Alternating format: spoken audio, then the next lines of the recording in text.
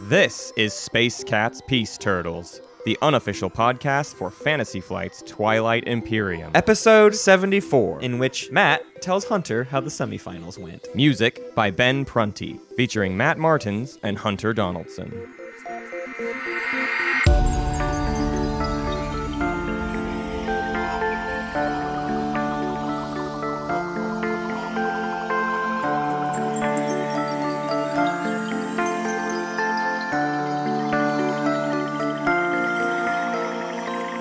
You know, I do miss the faction strategy guides just because we got to start every episode being like, let's talk about theme. And we had like a really good bit time to hang out in for the first bit. And it was on brand. It was like on topic bits, you know?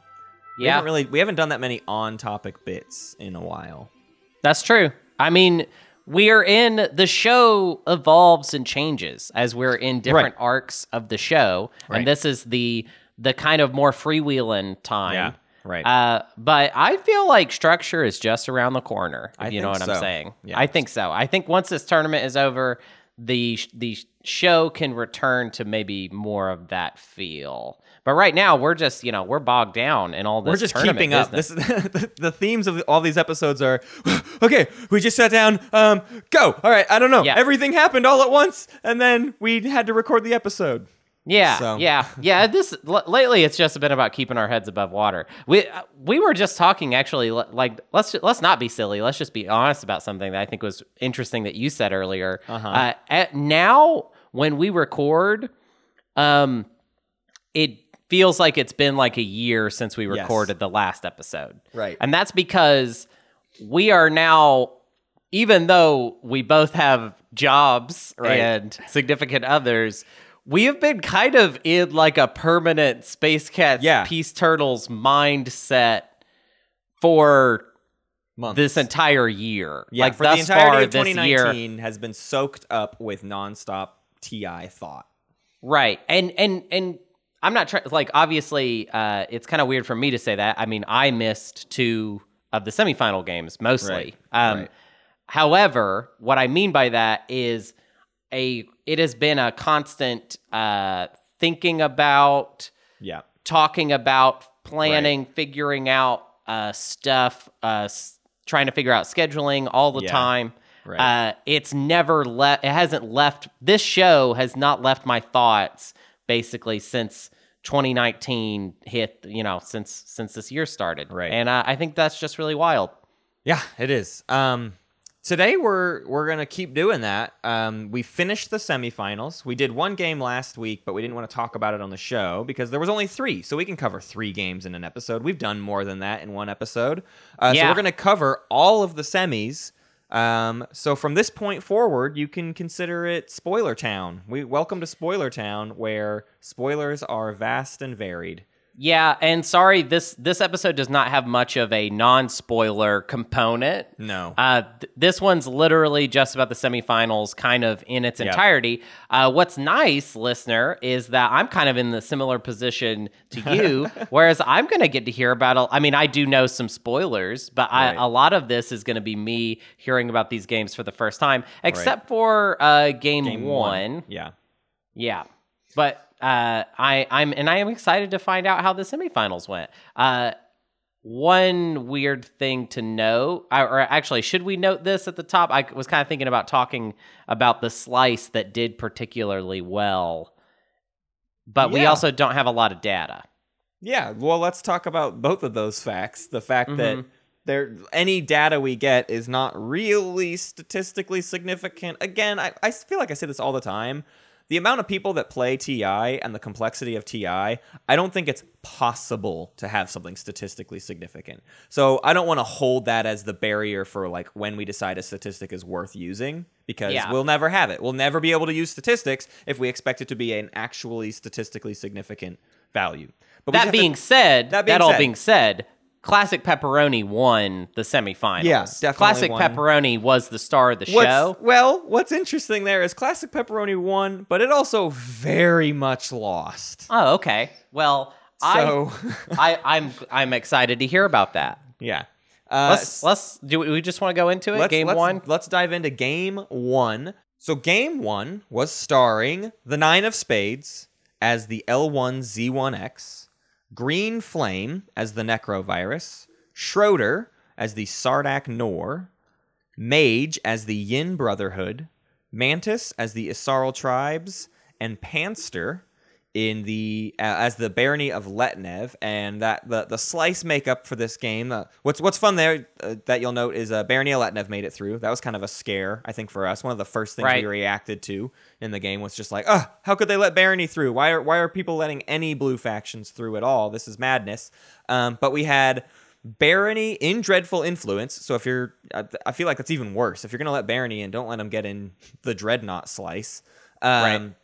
Nine of Spades, L1Z1X was in Arby's, Necro in Arthur's Dent, Sardak Nor in Classic Pepperoni, Yin Brotherhood in Revenge of the Gashly, and Isarl Tribes in Bento Box. Yeah. This game started off with some... I don't know how to put it. It was... Barony felt strong like right away. Just it felt like we were already seeing it happen, we let Barony through, and then Barony just was like solidifying an incredibly strong position right from the get-go, and it scared me for like what this tournament, like what this fight rate. I was afraid of like any blue faction that gets in is just gonna win. Oh well, your map sucks. Like that was always on my mind with this round. But I don't know. Everybody else was getting. I don't think anybody had a dumpster fire of a first round either, though, which is something we were afraid of on this map. Right. It's very easy for someone to just I guess everyone's first round more or less is going to look the same. You move all of your stuff out and then get ready. So it's really the game on this map does not start until round 2, right? Except for a blue person who gets to go around and actually get some trading done and all that stuff. But beyond that, everybody else starts the real game round 2. Yeah, I will say this. We were worried about Letnev, but they were last pick for round 1. Yeah, that was kind of the saving grace. Is a Barony of Letnev with tech or warfare on this map is even more devastating. Warfare would have been insane. Yeah, Barony got Gravity Drive round 1 off of tech, but you're not going to stop Barony from doing that. There's too much money in the coffers. But what was fun about round 2 is Sardak Nor bought the speaker token off of the Yin Brotherhood in round 1. And of course the typical agreement, whatever amount of money you trade, whatever, but the agreement is always, and if I give it to you, you'll still give me first pick round 2. You'll let me tell you what I want and you will not take it from me. Right. Sardak Nor was Schroeder, a player who won his prelims game due to his would you call it lying? Is it just lying or is it manipulation? Do we have to be... I don't think it's manipulation. It's very fun to watch Schroeder play. Absolutely. Because... And I wonder how this is going to pan out for him in the final game. Because I do feel... to be honest, we've seen this guy break quite a few deals now. So right. His reputation will be preceding him, or it better be preceding him. He kind of reminds me of, actually, somebody he reminds me of? Do you know Matt Martins? He kind of reminds me of that guy a little bit. And that Schroeder is totally down to make a deal and loves to negotiate. However, it's because of the amount of deals that Schroeder makes, it is likely that there's going to be a scenario where he's going to need to either renegotiate a deal because of his current game state, which I think is something I feel like that happens to you. Is you don't make a non-binding deal with me. It's a bad idea. Right. It's a bad idea to ever make a not because I'll definitely go back on it, but if the board state changes, I am not going to keep to that deal. It's like, no, if for some reason I make a non-binding deal with you about some trade goods and then not economic equality comes out and I go from 15 to 5 trade goods, you're not going to see those trade goods ever again. Right, of course. And I think that's actually true for a majority of players. It's just, I think it comes down to how much are you playing above the table? Because if it is a lot, which I would say in your case and in Schroeder's case, it is a high amount, then the likelihood that you're going to be in a situation where you need to either go back on your word or just completely Right. just basically straight up. You're not. It's not lying. It's just No. that. It's just that your word is not a bond. So Right. There's when no the honesty to your deal because Right. the person on the other side of the deal should know whatever we say now does not mean anything in 30 minutes. Right. So you kind of, whenever I feel like you're dealing with a player like that, you have to kind of look into the future a little bit. Yeah. What is the likelihood that this person is going to actually hold to this deal? Right. And I feel like with the speaker token thing, it's not likely that No, someone exactly. would ever hold. Well, because why? I'll would never they? trust anybody. That's why I don't make that deal. If I'm going to sell you the speaker token, it's for what I'm going to earn right now. And you take what you want to take. I'm not going to make a part of that deal of let me have first pick. I'll hope for that. But I can't make that a part of the deal because I just don't trust you enough. Because if the next objective that comes out is spend 3 command counters and everybody's low on command counters and you can take leadership first, come on. You should take it and you should go back on the deal. You just should. But not all players are like that. No, though. lots of players will is, earnestly hold to it and say, okay, well, I guess I'll take trade instead and you can have leadership. But I just think that's wild. That's the thing that Root and I, you'll constantly hear us in the background talking about how we just wish people would break deals, which is why Schroeder is one of our favorite people to watch because he's never afraid to break a deal. And that's what he did right at the top. I mean, that's what's so surprising about it and why it's noteworthy too, though, is because it was not very long between when he made the deal about the speaker token and when he broke the deal about the speaker token. And that's a round 2 deal break. right. So, like, Schroeder started off the game. I don't think in his prelim game he started off lying right away. In his prelim game, he was making deals, and then by the end, conditions changed and he had to lie. This was just like immediately like, "Hi, I'm Schroeder, and you shouldn't trust me." Right. Which was, and he's playing Sardak Nor. It was very exciting. Yeah, it was ballsy. very exciting. But he's in classic. Let's explain that Pepperoni. we've actually danced around it a little bit. Like so Mage wanted Warfare, right? Is that how it went down? I believe it was that. I didn't specifically write that down, but I'm pretty sure it was Mage needed Warfare. Actually, I probably do have it. Get it? Because Sardak Nor did take Warfare round 2. Yep. So yeah, Mage needed Warfare as the Yin Brotherhood to use their carrier. They have 2 carriers. They want to get stuff around. They wanted to move all over the place, and yeah, Sardak Nor took Warfare straight from them. Mm-hmm. It was literally the conversation of, all right, so you said you wanted first pick. What do you want? Warfare. Well, that sucks. I'm taking Warfare. Yeah, that's what I want.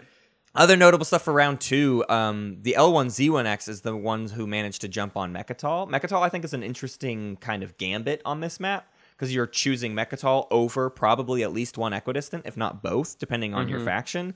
And L1, I feel like the note for every single faction is whoever took the Custodians token stretched themselves pretty thin. Because that's what I wrote down here for L1. They stretched thin to get the Custodians token.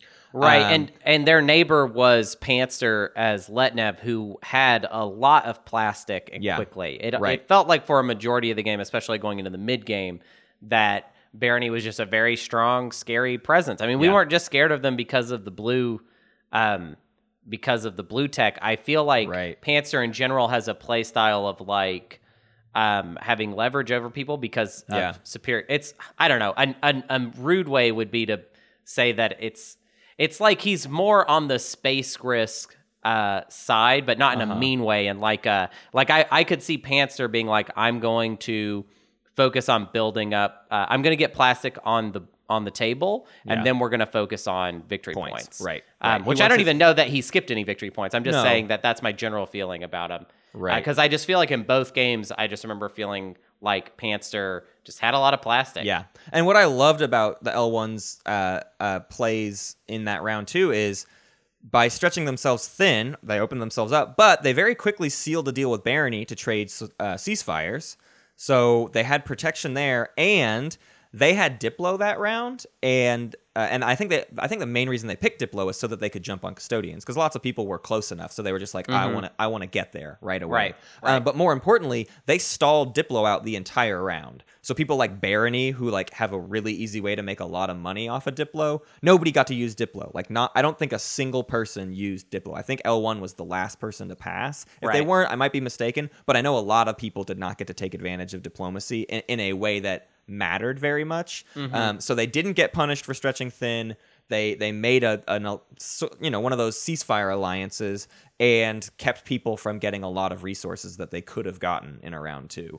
Yeah. So I loved L1's play to get themselves a point and kind of hold back the rest of the table from like growing as much as they could. What do we think about Mantis? Because I remember I actually don't think I saw. I did not get to see Mantis's prelims play. Yeah.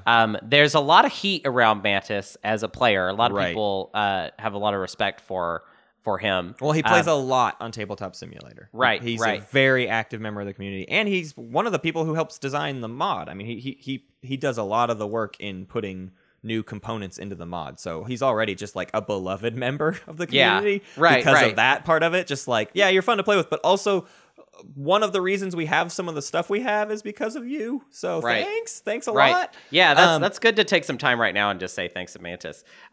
One thing that I think is interesting about his play style that I feel like I was seeing in this game was like he's kind of I don't know if it was just this game, which is why I was saying like I did not see the one before. Yeah. But he kind of felt like a sleeper lead. Like it was like Mantis is actually like doing well and not drawing a lot of attention to himself, Right.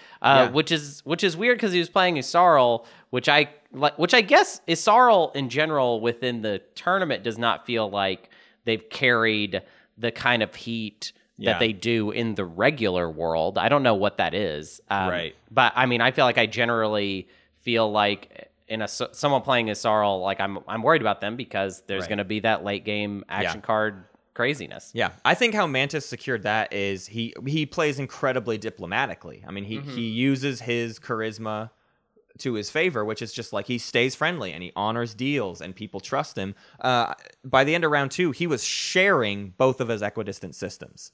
Like both neighbors had one planet and he had the other planet. So he was in both equidistance, which is convenient for like all sorts of different sorts of positioning things. Lots of action cards relate to that. You have advantage if you can manage to pull off getting ceasefires or support for the thrones. Having infantry just in weird little planets, but then giving up the space isn't the worst thing in the world, and it curries a lot of favor. So like you're saying, he kind of just like had all these extra planets, but also had both of his neighbors happy because they got to have planets too, and he just played it out that way of just like, let's keep everybody happy so that nobody looks at me and nobody pays attention to what I have going on. So one thing I think is interesting about the tournament and like us watching the game is I always, and I wish we had recorded this every time. You would have to comb through so much video now to figure it out. But there's always that first player that, it's not necessarily the first player that for sure has a path because we are not infallible and we miss stuff. Even when we have all the information, we miss stuff. Right. But I thought it was interesting that one thing that I thought was really crazy about this game was when Mantis was that player in this game, that first player that we were like, oh, wow, there's 10 points. Like we just figured out what their path was. Yeah. And it felt like at that time, now if you keep watching that game, eventually he is very much uncovered. But there was a point where we saw a path and it just felt like Mantis was not even on the radar. Right. Basically. Nobody was counting his stuff. Nobody was looking at his stuff. It was just like, there was just nothing anybody could do. Mostly because I think multiple other players were just drawing targets on themselves, even if it wasn't point targets. It was like positional stuff. You know, when someone's just like, I don't know, Barony looks really big right now. Right. And that becomes the topic of conversation for everyone is like, how do we stop how big Barony is or whatever? I wouldn't even say it's like Barony was that case in this game. I will say by round 5, we had it pegged of Isarl and Barony have a line to victory in round 5. Like they could, they could close this out. What needed to happen was Isarl had to take Mechatol, which was not a small feat. It was loosely defended, but take Mechatol and get a green tech, and he would win scoring as the last in stat. Like he would win in the status phase scoring with Imperial. He needed to take Imperial, get that Mechatol point, and get a green tech. And he could have won. But that's like way throwing your neck out there to get Mechatol, playing Imperial on it, and everyone looks at you, right? That's the problem. And we've seen that multiple times too. If someone can win if they take Imperial and get Mechatol and play Imperial on it. Right. But like nobody likes to win that route because it's such an obvious gambit that you're doing when you do that. Everyone's like, they have a path. They can win it right now. Like everyone looks at you the second you have Imperial on Mechatol. Yeah, and in fact, I feel like we need a term for, like, I feel like we've touched on this a little bit in the past, but just the idea that, so like if you are that player and you have Imperial and you're going to basically have to telegraph to the entire table that you have a path to victory, the likelihood that there are certain action cards that are definitely in someone's hand and it is going to get played on you. Right. That is a very real thing. Yeah. And that, I think, is one of the main things that, like, you know, when people talk about the classic Twilight Imperium way of being like, oh, so like there's the leader, but the leader doesn't win. It's always like second. Right. It kind of relates to the brown hat thing where we're talking about with the smurfing thing, which I think I feel like I love that thing. And I've been thinking about it a lot actually since the last episode. But Mantis was definitely got to that point. And I think for a while we were talking about Mantis and we were talking about Panster. And then I don't even remember quite how Schroeder just I have it. got his way in there. Yeah, let me detail it. Because so we've detailed Mantis's path. Barony needed to keep 5 dreadnoughts and attack the point leader. Which was kind of was going to be an interesting thing for them to try to time out to win a combat again. They needed to spark a rebellion. Yeah, spatially it was going to be difficult, but what happened was, and this is really hard to describe audibly. If you can go to the game and pull up the visual, it becomes a little bit more obvious. But the issue was that the Yin Brotherhood had their flagship out on the board. And everyone was afraid of what different secrets Barony could have. Basically, at this point, everyone was looking at Barony. No one was looking at Mantis as Yssaril. So again, we detailed Yssaril was trying to stay under the radar and not do this crazy gambit to win. Barony was just like, you're the target. We got to deal with you. How do we keep you from winning? And his path wasn't that hard, but he had to essentially attack the Yin Brotherhood, if I'm remembering. Or no, he had to attack Yssaril. Whoever the victory point leader was, I don't remember exactly. But they convinced the Yin Brotherhood to send his flagship into the Sardak so that it is no longer a target. Now I know, and I'm forgetting a couple details because obviously winning against the leader, you can't win a combat against the Van Hog, so that's not the point. What they thought was that Barony had destroyed their greatest ship. Right. So they were like, you have to get rid of that thing right now. You have to like go kill it because otherwise Barony will kill it. So and this whole time, Schroeder, as Sardak Nor, is staying very quiet about that fact because Schroeder had in his hand destroy their greatest ship. And his only path to victory was if he could score that. He wouldn't do it this round, but it would stop everyone else from being able to win it, and it would put him on track for next round. So Schroeder never told anybody that, no, guys, you don't have to worry about that, because the way he's seeing it is, as long as Mantis and Barony do not win, I can be set up in a great position if Yin detonates himself into me, which Yin eventually did. It took like multiple kind of go around the tables before everyone was like, no, that's what you have to do.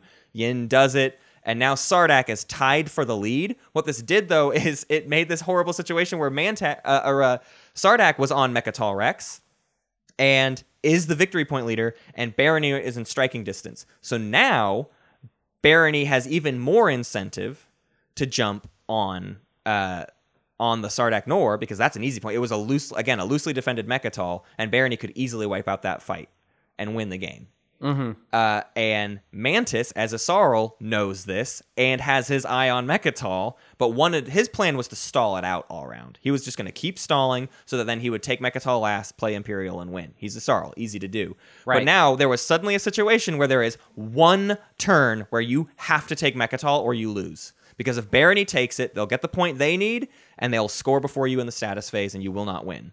So Mantis had to jump on Mechatol that exact moment, just to prevent Barony from winning and give themselves a chance for the win, which meant that Barony, after Mantis takes Mechatol Rex, Barony has to win a combat against Sardak or Yin before Yssaril next turn. It was just like it kept piling up on top of each other. Right? It was hot. It was a real hot potato ending. Yeah, it was like the most hot potato we've had. But eventually, Barony attacks a Yin cruiser and actually loses. he does what is supposed to be a not that difficult fight, but gets wiped out. I think there was like enough PDS to stop it was the problem. Everyone spent the game trying to take Mechatol X from Isarl. Necro went in to soften it, and then L1 took it from Isarl. So now Isarl doesn't have victory in his clutches. They took it before he was able to play Imperial. Right. But now Yin has a chance to win. But Isarl, Yin's only chance to win was to get enough trade goods, and he had been secretly holding on to an industrial initiative. And Isarl, this is the beauty of Mantis as a player. Mantis, multiple times in this game, called out exactly what people's secret objectives were. Yeah, it was creepy. Yeah. It was as if Mantis like had a secret way to see our screen. Right. Because we would be talking about like somebody's secret objective and Mantis would just deduce it. Like he's like Sherlock. It's ridiculous. Right. So he had like deduced Yin's secret and knew that Yin was trying to get trade goods for a public objective. So he decided, I have to, even though Yin doesn't necessarily look like they could win, I'm going to Meiji on him. I'm going to look at his action cards. They saw the industrial initiative and went, well, going to take that so that you can't get your trade goods. And then nobody was able to win that round, which left Isarl and Barony at 9. Now, if you'll hear Mantis tell the story, he regrets taking that industrial initiative because another option was to take a sabotage. And if he had taken the sabotage, he could have just sabotaged the industrial initiative. And then there'd be one less sabotage out there. There'd be one less sabotage. Or if the industrial initiative isn't the thing that's going to win Yin the game, then he just lets him play industrial initiative and he gains himself a sabotage for his own end game plays next round. Right. It's hard to know that in the moment, so it's not like we all thought it's a good pick. Take that industrial initiative, keep Yin from winning. But the way he puts it, that's sort of what maybe cost him the game in the long run. Right. So then going into round 6, Isarl and Barony are at 9. We see L1 as the speaker take Imperial, which means neither of them are getting it, right? Nobody's going to win in the action phase, it would seem. Necro's at 6. Necro takes Warfare. Sardakk N'orr takes Diplomacy. And how many times have we seen the player who ends up with Diplomacy being the one who wins the game? It's so interesting that Imperial seems like the best choice because you can score during the round. Next best choice is Leadership. Usually someone who's trying to get Leadership gets publicly disgraced, which is exactly what happened here. Sardakk took Leadership, had it taken away from them, so they took Diplomacy instead. Yin Brotherhood gets Leadership. Isarl gets Politics. Barony takes Trade. And right off the bat, Sardakk is the favorite to win now because of the Diplo pick. Right. Because he's got 2 upgrades in the bag, he's got 5 action cards in the bag, and he has Diplomacy. So he's going to lock down his home system. I want to talk about one thing real quick before we Sure. kind of like finish up, like tie the bow on this one. Yeah. I want to talk about Green Flame a little bit. Yes. A player that we have not really mentioned. Green Flame was playing as Necro, and I feel like I want to say that I think Green Flame had the worst luck of any Necro player that I have seen in the tournament.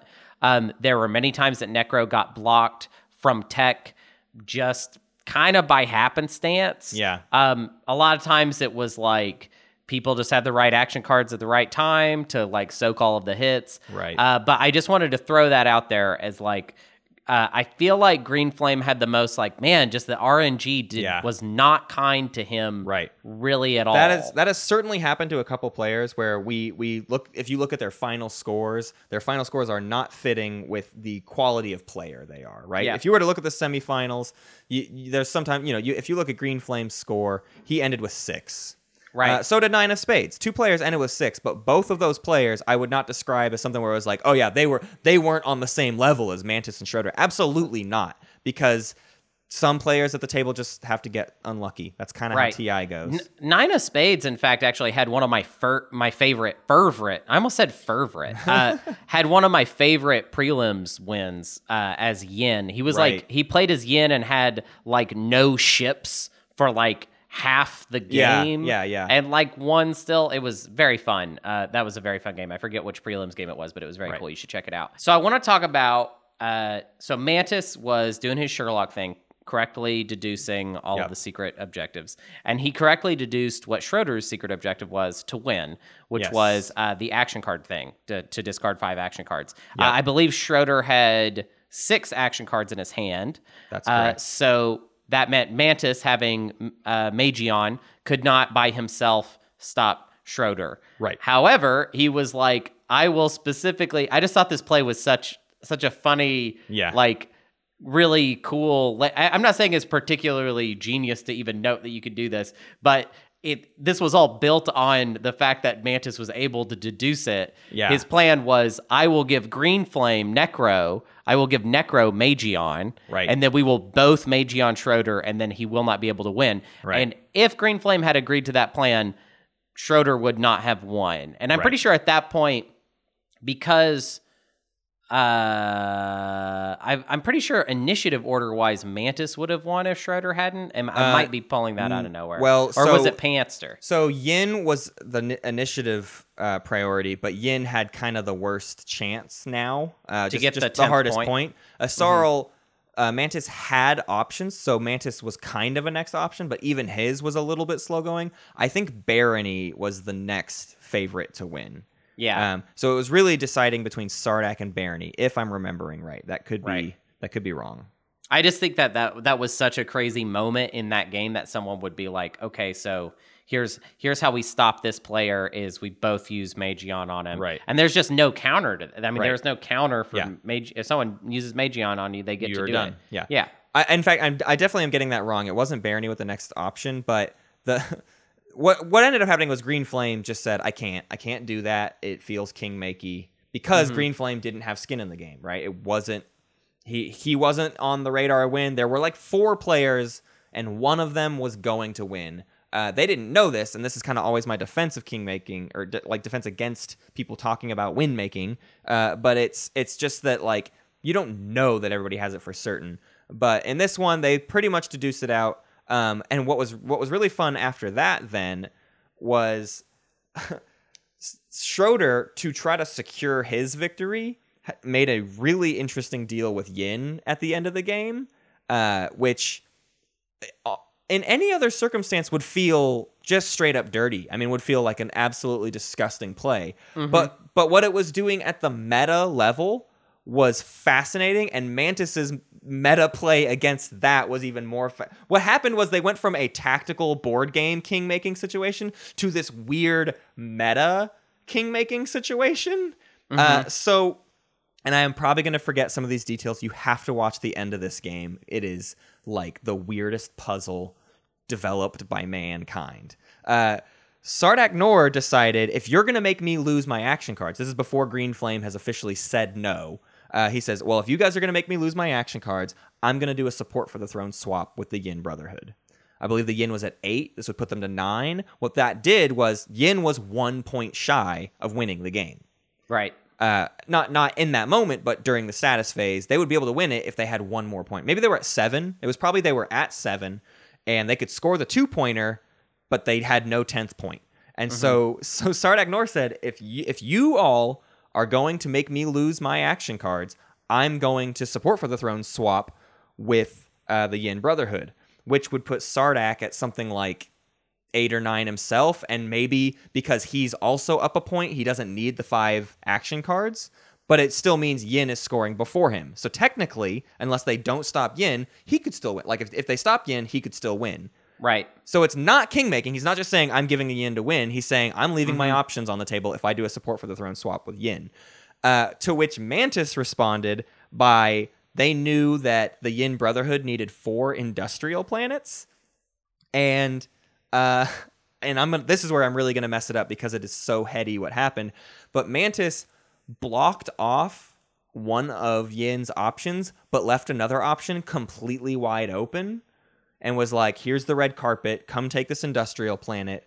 But if Sardak Nor is going to do a support for the throne swap, I'm going to make it even more uncomfortable for you. I'm going to make it an even more obvious king-making situation. Like, to counter Sardak Nor. My God. So the issue was Yin had a slim chance to getting the industrial planets he needed. And Mantis is saying, I will make that easier so that you don't need Sardak Nor's support for the throne. Here's the red carpet. Here's the industrial planets.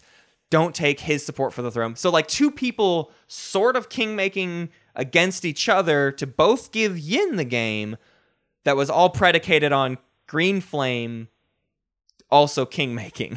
So it was like a 3-way king-making non-alliance. And it was just like the weirdest the weirdest play from everybody, but brilliant. And in the end, I mean, it was finally decided on just Green Flame couldn't bring himself to enter into And that. you know what? I like Green Flame is so right.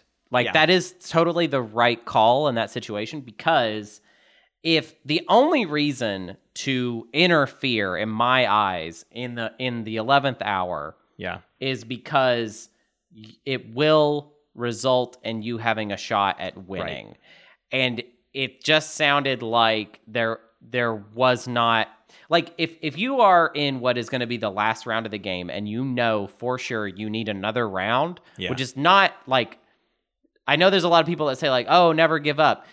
No, you can look at your hand Yep. and see that you need another round. Right. And that there is not a way to get another round out of the game. Yeah. So I totally stand by that. Like, there are totally Yeah. situations like that. People are going to say, like, no, but what if everything lined up and everybody messed up and then there was suddenly Right. another round? Yeah. That's wild, and it will happen sometime. But I do think Green Flame made the right call. Sure. But what's also different about this too is not only is it everything you just said, but the action they were requiring Necro to do wasn't even something that would do anything for them at all, right? Yeah. There's a Yes. difference Yes. between go take their home system, get a positional advantage, you'll help the table out or whatever, or there are things like that where it's like you're not hurting yourself, you're helping the table or whatever. This was just straight up, I take an action card from Sardak so they can't win. That's it. That is the only thing my impact does. And I think the thing that made Green Flame even more uncomfortable with it was how they had to go about it to get it. The fact that Mantis had to sacrifice a ship to Necro so that he could even, like, Necro didn't already have Magion. It was not in Necro's plans to get Magion. They were across the Right, map from him, right. and he was just like, that's not a tech I'm going to get. And Mantis opening that up purely to stop Sardak from winning, that was just where he had to draw the line. It was funny because he even took the tech. He did kill the ship and take the tech to leave his option open, but it was while he was like still milling it over, and he spent a couple turns being like saying, I'm not doing it right now. I'm not doing it. I don't know. I don't feel like I can do it. And finally made the call. And that was more or less when the game ended. And see, that's smart too, though, because to me, it just, if I was in that situation, I would want to look at everybody else's game and see where Yep. they were at, and just see how much crazy stuff has to Right. happen. Well, that's what You know what I mean? Yeah, I Like- agree. That's what's really great about it too is there's plenty of lying that's already happened. So for everyone to say, no, it's definitely going to help. It's not necessarily king making. Green Flame took the time to figure out what the actual path to victory for everyone was. And when he saw that, yes, someone definitely will win based on my action, that, like, I can't make that call. I can't make that decision. There was Right. he gave it enough time for everyone to count out what all was going to happen to where that's when he made the call. He didn't jump on it too early. And that's what I like about it. And what we're talking about is four players with a route to 10. Yeah. Basically. Right. I mean, they didn't obviously.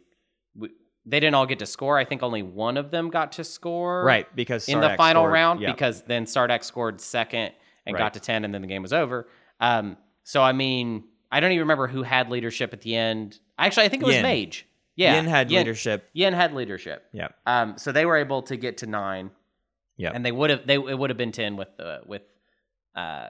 everything else if they had carried out the plan that they were talking about. Exactly.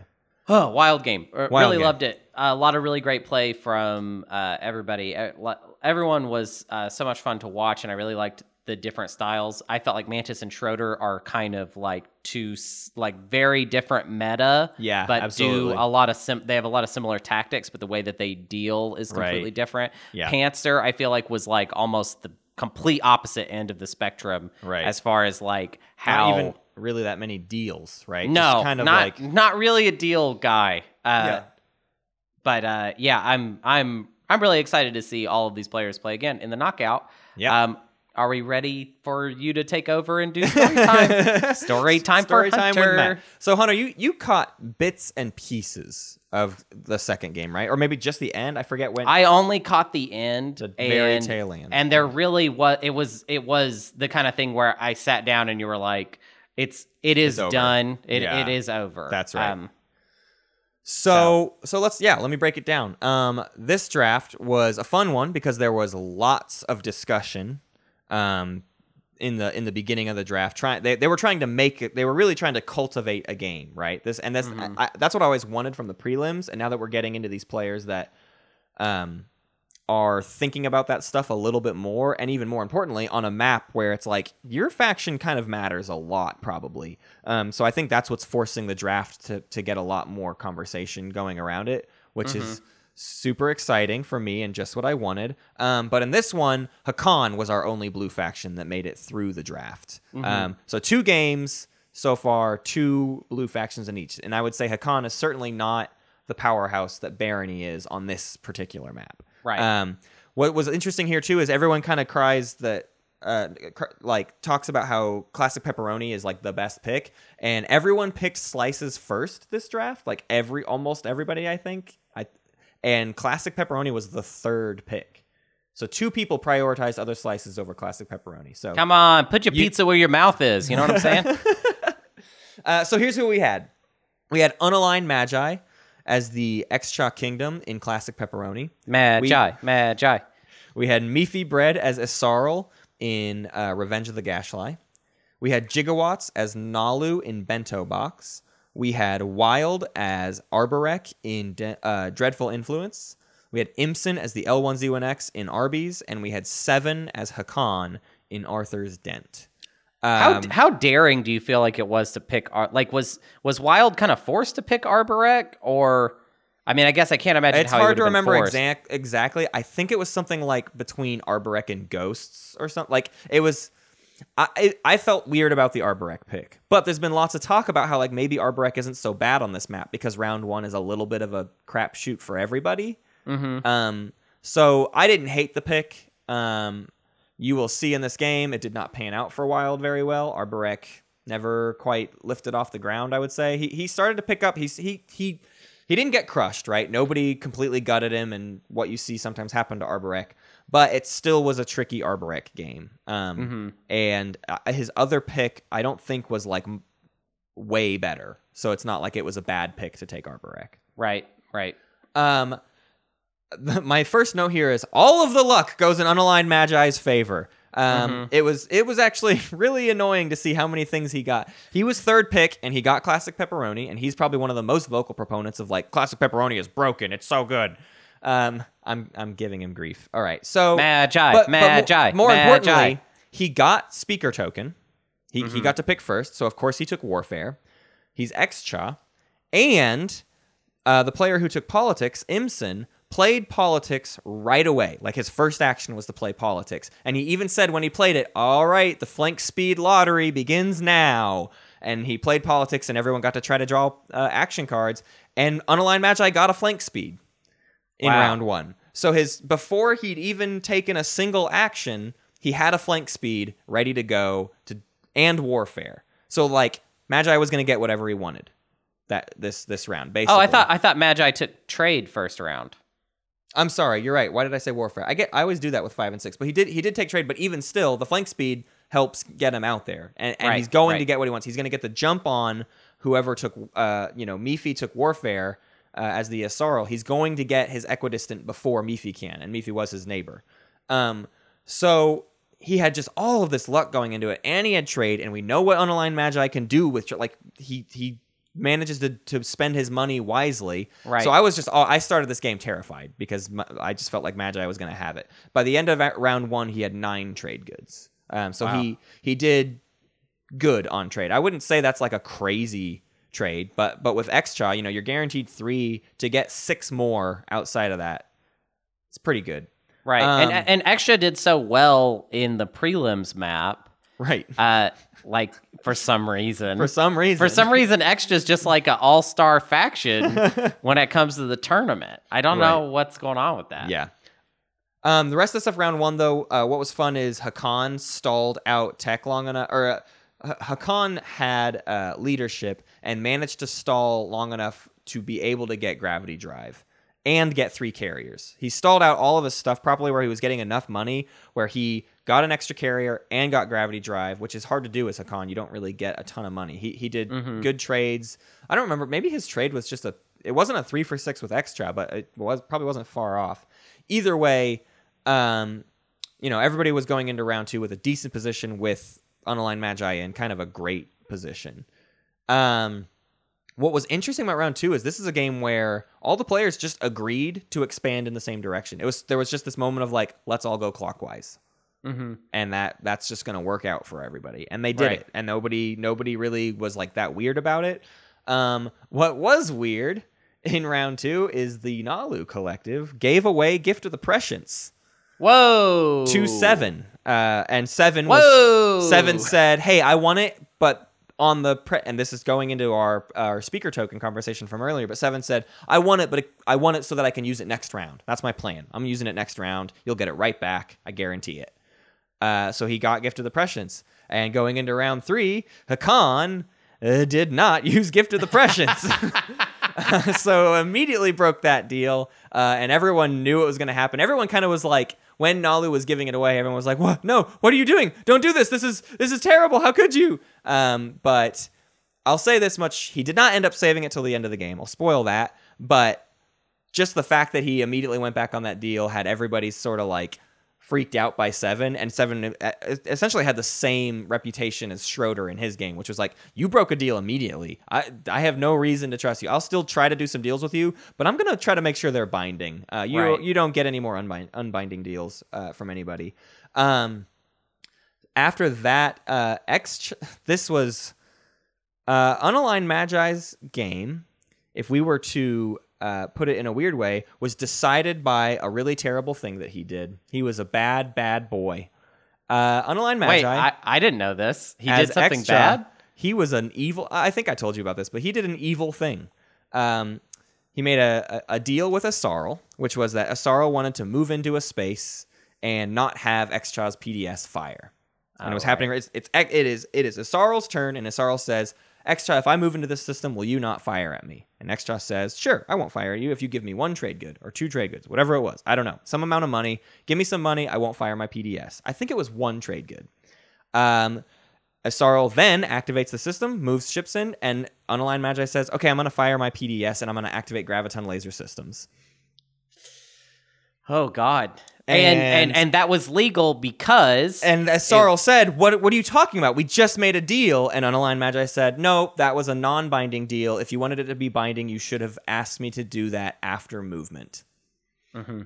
To which Asarl said, cool, I don't trust Unaligned Magi ever again. No more deals with him. And it wiped out Asarl's fleet and set Asarl back a huge amount. I mean, that was like Asarl's main fleet that got completely knocked out by 1 PDS roll, basically. Love it. It's the tournament, baby. Right. Well, that's what Root and I were saying, is like, that's dirty and that's evil, but that's what we've been begging for like 19 games, 18 games, is like, someone break a deal. Come on. Have the chutzpah. So lots of other movement, lots of positional stuff. Nalu took some space over Lordor from Xtra, kind of jumped around to get in their slice. Everyone's taking stuff from each other. Some of them is offers, some of us just like, nope, I'm taking it. I would say this game was categorized by more aggressive behavior than deal making. More just like, I'm taking this and we can work out what that means to you, but I am going to take it. So let's move on from that. That happened a number of times. Asarl eventually took Mechatol Rex from the Hakan.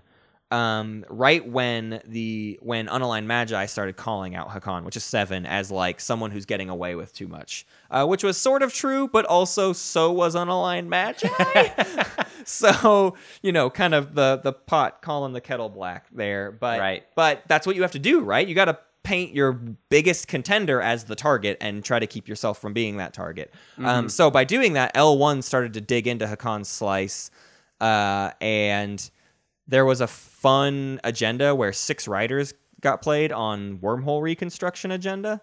But the thing that decided it was the fact that Asarl played a politics rider on it, and they basically just could not allow the speaker token to move. So a politics rider sort of decided a bunch of other people's riders. And we started to get into this situation. So after round 4 is where we're starting to look at the hot potato, right? Every time. Round 5 is where hot potato starts. Right.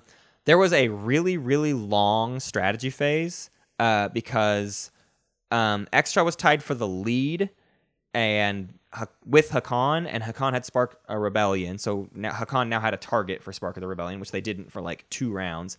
But everyone was trying to figure out what points they could block. They were in the strategy phase deciding what did they need to be able to block everyone else from getting points. Oh, they were doing strategy in the strategy phase? They were doing phase? strategy in the strategy phase. It's an interesting new development. But they were both looking at Xxcha and Hakan, and just all the other 4 players were saying, what do each of us need to take to put Hakan and Xxcha in their place?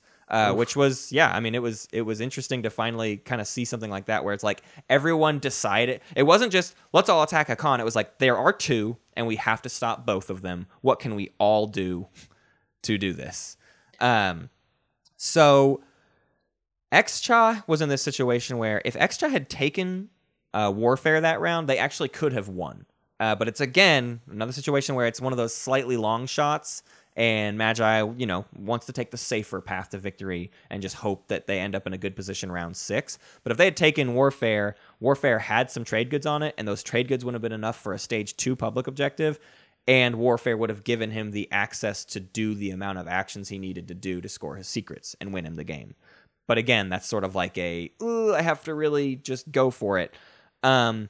So what then happens is Hakan makes some moves with Diplo, defends his home system. He's waiting on attacks. There's definitely, I think, more heat on Hakan than there was on Xxcha. Even a situation where Xxcha had to jump in to soften Hakan up. But there was he was losing the attack.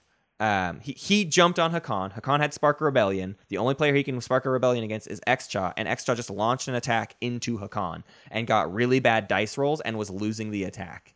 But what and Root and I were freaking out in the commentary. We were like, why did he need to do this attack? It wasn't good enough in his favor that he should have done this. But what we weren't realizing is he was also pocketing a skilled retreat. So as soon as the fight went too far south, he just skilled retreated out, and because skilled retreat ends in a draw, Hakan did not get to spark a Rebellion against Xxcha, and that was like Hakan's last chance to do any combat that round. Hakan had gotten so sequestered into their slice that he really only had 1 fleet, and it was locked down in his home system, more or less, or that in New Albion, I forget, but he didn't have a chance to do a follow-up attack. So a really clever play from Unaligned Magi to listen, I can get in there, but I can also prevent him from winning a fight against me if that is his secret objective. Mm-hmm. Then the big thing happened. The big thing is Seven still actually had a chance to win the game because he needed 2 things to happen. His other secret was to destroy their greatest ship, and there were none in range. But the other person who had to come in and attack Hakan to take out his home system to prevent him from winning was the Naalu Collective, who the only way they could get there was bringing their flagship and a bunch of fighters and 1 ground force, and that would be the entire fleet. So suddenly, just after Xxcha invades Hakan, and Hakan doesn't get to spark a rebellion, now Naalu is invading Hakan, giving Hakan a chance to destroy their greatest ship. And actually, the dice rolls went horribly in Naalu's favor, to where Naalu did lose their flagship, and Hakan won the fight. But what happened 1 turn before that is that the Emirates of Hakan passed. No. And what they passed before doing was using their production biomes tech. And they needed exactly 4 trade goods to be able to spend 10 trade goods for a 2-point objective. And it was just a very simple thing of just do production biomes and get lucky with a flagship attacking you, and you win the game. Literally, nothing else can be done about it. The home system's already been diploed. The people that can attack it and have lifted those command counters have already attacked. So Hakan did not win that round solely because they just forgot to do production biomes. Just straight up forgot, and we, of course, couldn't walk it back. They didn't realize until about maybe 2 more actions later. 2 more people went, and then he went, oh, wait, I didn't use production biomes, and we're playing strictly. He passed. That was it. So Seven had the win and lost it just due to his own little mistake there, and I'm sure he'll kick himself forever. But going on from that meant we had a round 6, and basically what happened that round at the end of round 5 was they successfully stopped Xcha and Hakan, and both Xcha and Hakan had very few actions that they could take. And they spent the other 4 players spent the rest of the round getting a lot of work done, to where suddenly going into round 6, there were like lots of people who are now in contention. Whereas just before that round, it was like a wide open, like Xcha or Hakan will definitely win. Going into round 6, suddenly it's sort of anybody's game. So round 6. Tell me a little bit how some of the other people's games went going into the last round. Especially, I'm really curious about Naalu, because we haven't really had a lot of solid Naalu stuff in the tournament at all. I would say for the first half of the game, that was how this one felt too. Naalu just wasn't really doing anything. Naalu did a lot of their catching up in that round 4 and 5, to where they actually, by the end of the game, they were actually second in line to win. Wow. In speaker order, or in initiative order. They had a win locked up. There were a few other things that happened in round 6 that determined that, but Naalu, because all the heat got directed at Xcha and Hakan, and those were 2 players basically at the opposite side of the table from them, that gave them a lot of breathing room in the second half of the game. And they found a comeback really strong. So I would say their early game started out fairly weak. In fact, the entire north portion of the table, so Bento Box, Dreadful Influence, and Arby's, all seemed to struggle a lot early, and it really just seemed like Asarl, Hakan, and Sardak had the game in their favor the whole time. It's funny that I haven't talked about how Asarl had lots of had a really strong position. Sardak. Did I say Sardak? I'm sorry. Yeah, you said Sardak. What I meant is Xcha. I'm getting game 1 Hakan, and 2. and Xcha. Yeah. But the 3 bottom slices, Classic Pep, right. Revenge, and Arthur's Dent. Those 3 were having a really strong game. Asarl's game was strong position-wise, and they eventually caught up into having a really great points position. So Asarl was always... In fact, to give credit where it's due, Asarl was in the lead most of the game. Hakan, Xcha, and Asarl were swapping the lead a little bit, but I feel like Asarl was always the one to pull ahead, and then the other 2 would catch up real quick, and then he would pull ahead, and then they would catch up. But he was sharing the victory. He just didn't ever have as obvious of a path to victory as the other 2, despite always kind of sharing the victory point lead with them. Arborek had a weak showing here just because of the positioning and everything. Arborek in Dreadful Influence, it just didn't seem to be a combo that worked super well. I couldn't even explain why. There was so much attention being directed towards the south side of the board that I think I just wasn't seeing what they were doing right and wrong. I couldn't really give you like an in-depth analysis of Wild's game.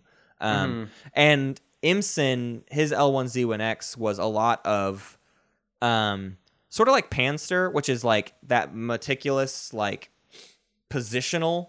He was very quiet. He was incredibly quiet the whole game, which is why there wasn't as much direction being like paid to him, attention being paid to him, because he was just quietly accruing his fleets and doing his thing and trying to get objectives where he could. He was staying close to the pack, but it was hard to get a beat on him because he just was like, it was like poker for him, just sitting at the table. I'm not going to talk. I'm not going to reveal to you what I'm trying to do. So going into round 6, Asarl manages to get Imperial, and all they have to do is hold Mechatol Rex, and they can win. But the table, nobody's paying attention to that. Like, that's literally all that has to happen. Asarl wins on their first action. They play Imperial and win the game. Wow. But like Hakan went for a home system and failed, and another action happened, and then it's Xcha's turn, and then suddenly people start speaking up and going, hey, wait a second. I think Asarl's going to win if he plays Imperial. And then they counted it out and found it and saw, oh yeah, for sure, Asarl wins. And so he basically was like 2 actions away from just winning one of those ones where it's like, oh, you all just weren't paying attention and you missed it. But they had just enough actions to get Asarl off of Mechatol Rex. This was another one where the win-making situation started and people were really philosophically trying to decide how they wanted to deal with it. L1Z1X didn't really want to do anything to stop Asarl, didn't feel like it was his fault. In reality, Arborek had the most reason to jump on Mechatol Rex, but they spent their first action building in their home system rather than jumping on Mechatol Rex. And they had the biggest fleet adjacent to it and like a lot of reason to want to take it. I don't remember if I think they had control Mechatol Rex and have 3 ships above it. 3 ships, yeah. That I may be mistaken there, though. That might be somebody else. I feel like you said that already. Yeah. Either way, the L1 was pretty open about being like, I'm not really interested in getting a part of this win-making thing. Like, I'm going to focus on my stuff. I don't really want to deal with it. But the table talked him down because they proved that it's like, no, seriously. It's just the game is just straight up over if we let Yssaril get to their turn. So begrudgingly, L1 said, fine, I'll be the hero of the table, and no one's going to pay me to do it, and I'm just going to, like, throw my game to help everyone else and take Yssaril off of Mechatol Rex. And they did. And this just opened up a path for Extra to have a victory. And Hakan needed to basically reinforce 2 influence to be able to secure their win. And it turned into another situation where there was a second attack on, I believe, Hakan's home system. I don't remember what they were trying to do, but there was another thing L1 could do. And L1 finally said, I don't care what the outcome of this is, and I'm going to be very vocal about what I'm doing, and I don't care if this king makes. The point on the board is to control someone else's home system. I'm in range of Hakan's home system. It looks like Hakan maybe can win. I can't really do anything about Extra, but I can further my victory by taking out his home system. That's what I'm doing, and I'm not going to listen to anything else. Because there was basically 2 rounds in a row where L1 was just like everyone telling L1, hey, with all your big scary fleets that are in really great positions, can you stop the leader for us?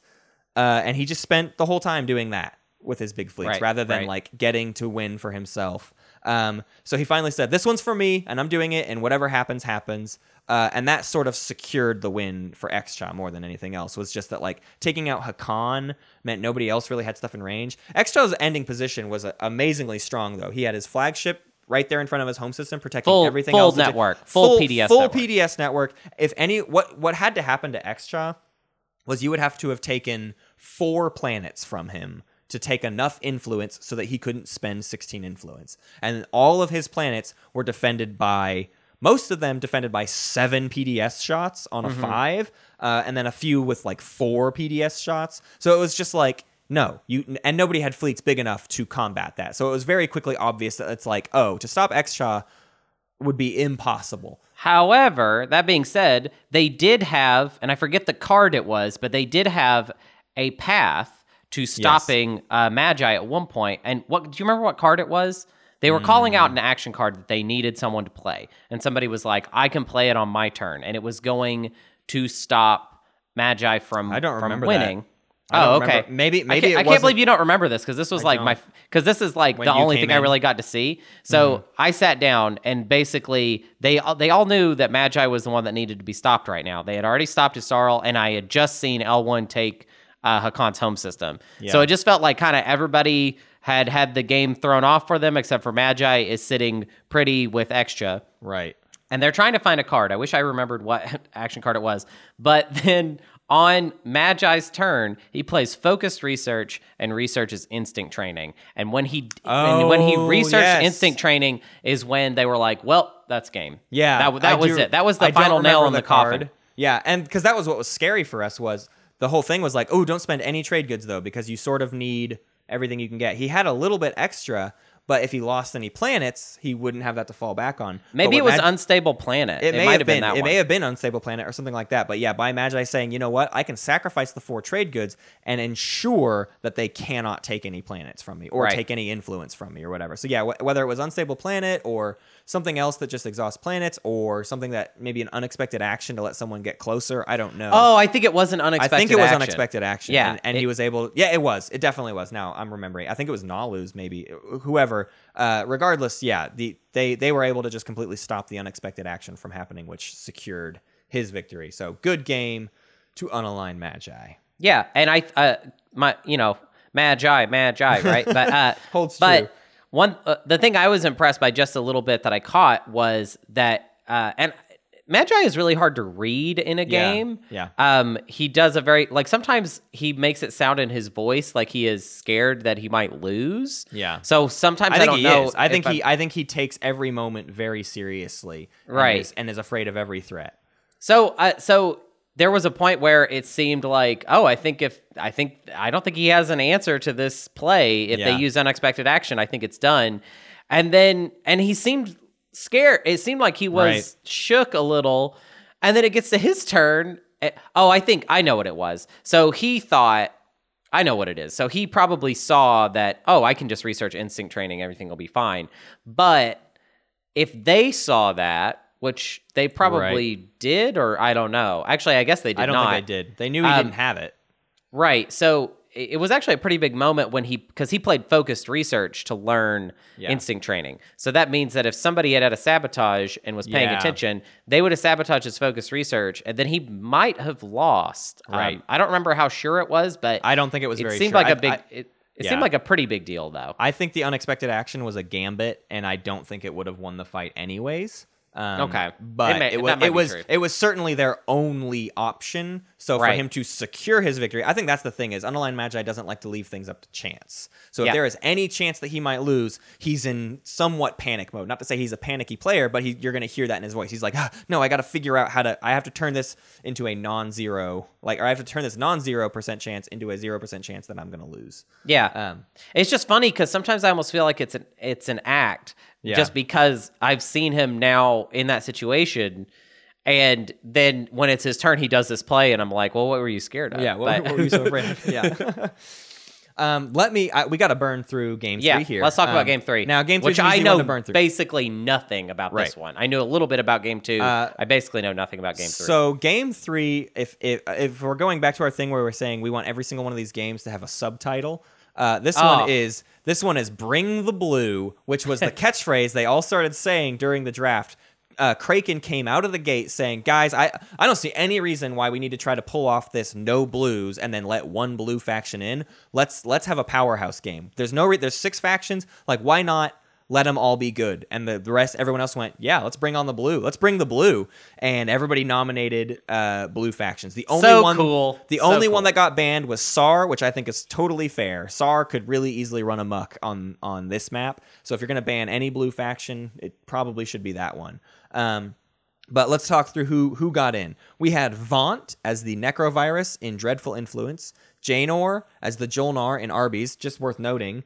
Second time Jaynor in this tournament got Jolnar. Oh, wow. He won his first game as Jolnar and got them again. And Jolnar has only been in like 4 games, and he's half of them, or what? I don't know the exact number. And his name is Jaynor. And he's the Jaynor. So then we had John as Soul in Arthur's Den.